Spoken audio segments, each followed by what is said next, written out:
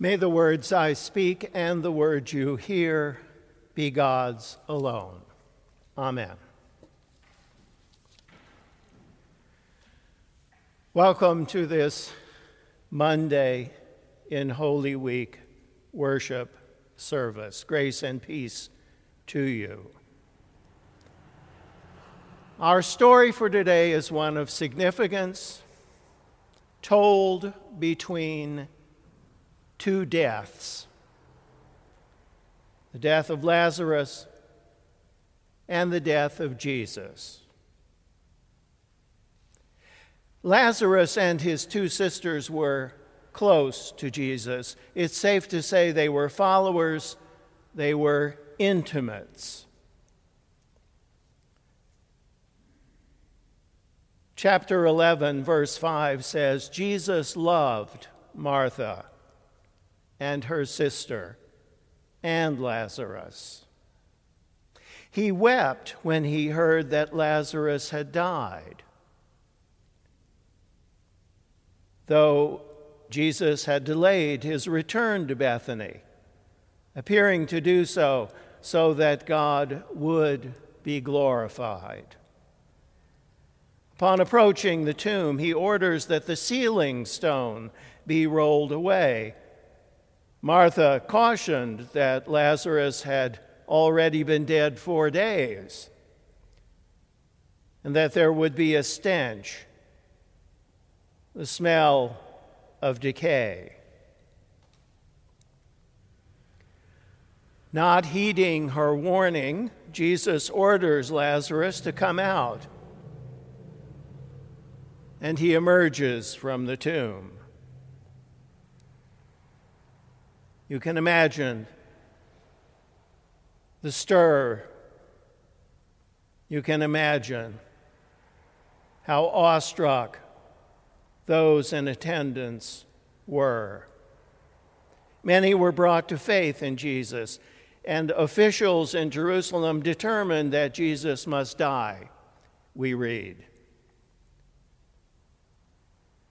It's also noted that Jesus and his disciples left that region for the town of Ephraim, near the desert, in hiding until his time had come and he would enter Jerusalem one last time.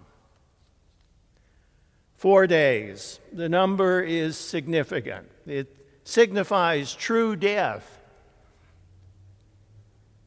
There was a belief at the time that up until the 3rd day, the soul might remain, the body might revivify, and the person might just be sleeping only to awaken once again. Lazarus was dead 3 + 1 days. That is the first death. Lazarus became a figure of interest and of controversy. I remember Martin Scorsese's film, The Last Temptation of Christ, an adaptation of Nikos Kazantzakis' novel.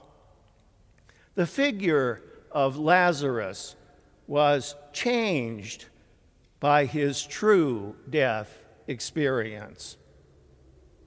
He was almost a shadow of his former self, but alive, and something of a celebrity, held at arm's length. The second death will come in a few days, scarcely a week after our anointing story. It is, of course, the death of Jesus, his death on a Roman cross, his paradoxical glorification before God. An event that he strides toward in this 4th gospel, fully aware, fully accepting of his role. We gather this week to anticipate and to remember his final hours, and the glorious resurrection which follows on Easter, and the entire 50 days of celebration. But as our lesson opens for today, Jesus is on his way to Jerusalem. It is 6 days before the Passover. Martha, Mary, and the newly delivered Lazarus are hosting Jesus, perhaps in celebration of his raising of their cherished sibling. How can you repay such a debt? How can you show gratitude for so great a gift, so holy and healing a presence as Jesus? Martha busies herself with preparations and serving. Lazarus is at table, and Mary, I like to think of her as the youngest, has somehow managed to find a way to express her gratitude and love. Even by Middle Eastern standards, it is a magnificent and opulent display. She has purchased a pound of aromatic oil worth 300 denarii, a sum equal to payment for 300 day laborers for a year. It is prized for its scent, a scent that would linger, that would be caught in the hair, in the clothing, even the surroundings in a room for quite some time. It was only found in the Himalayas, between the altitudes of 9,800 feet and 16,400 feet above sea level, among the highest elevations. It's only here that the spikenard plant can be found. Mary uses the perfumed oil to bathe Jesus' feet, and in a scene never to be forgotten by those who were present, she takes down her hair and uses it to dry the feet of the Master.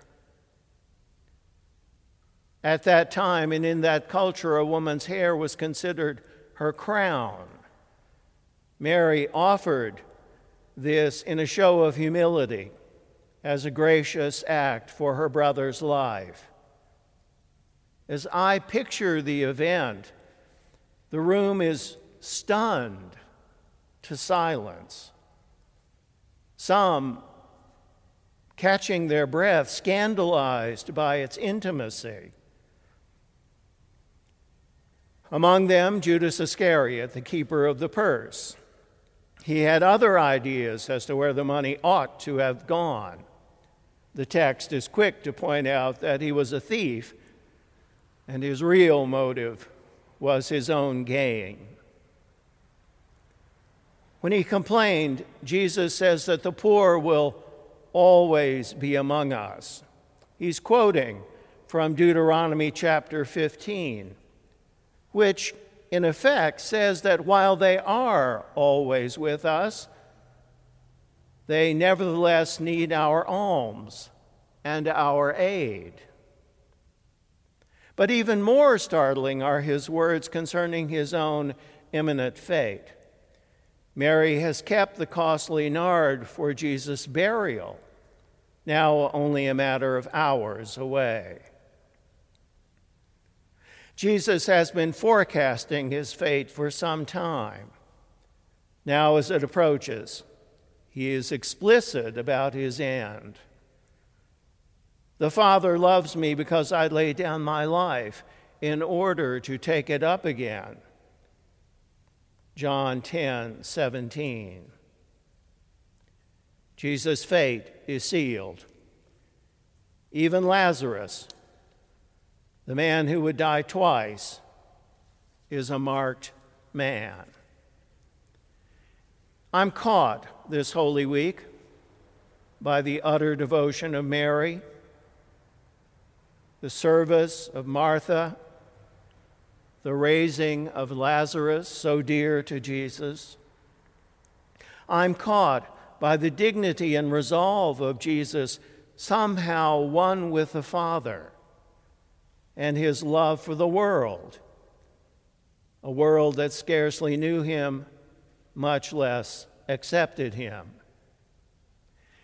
And I wonder about the room in Bethany where the lavish display took place. When word came of the arrest, the trial, the crucifixion, the hasty burial, did Martha, Mary, and Lazarus gather once more, and did the fragrance remain as strong as their devotion had been? I like to think it offered consolation and a modicum of comfort in the dark hours. In the name of the Father, the Son, and the Holy Spirit.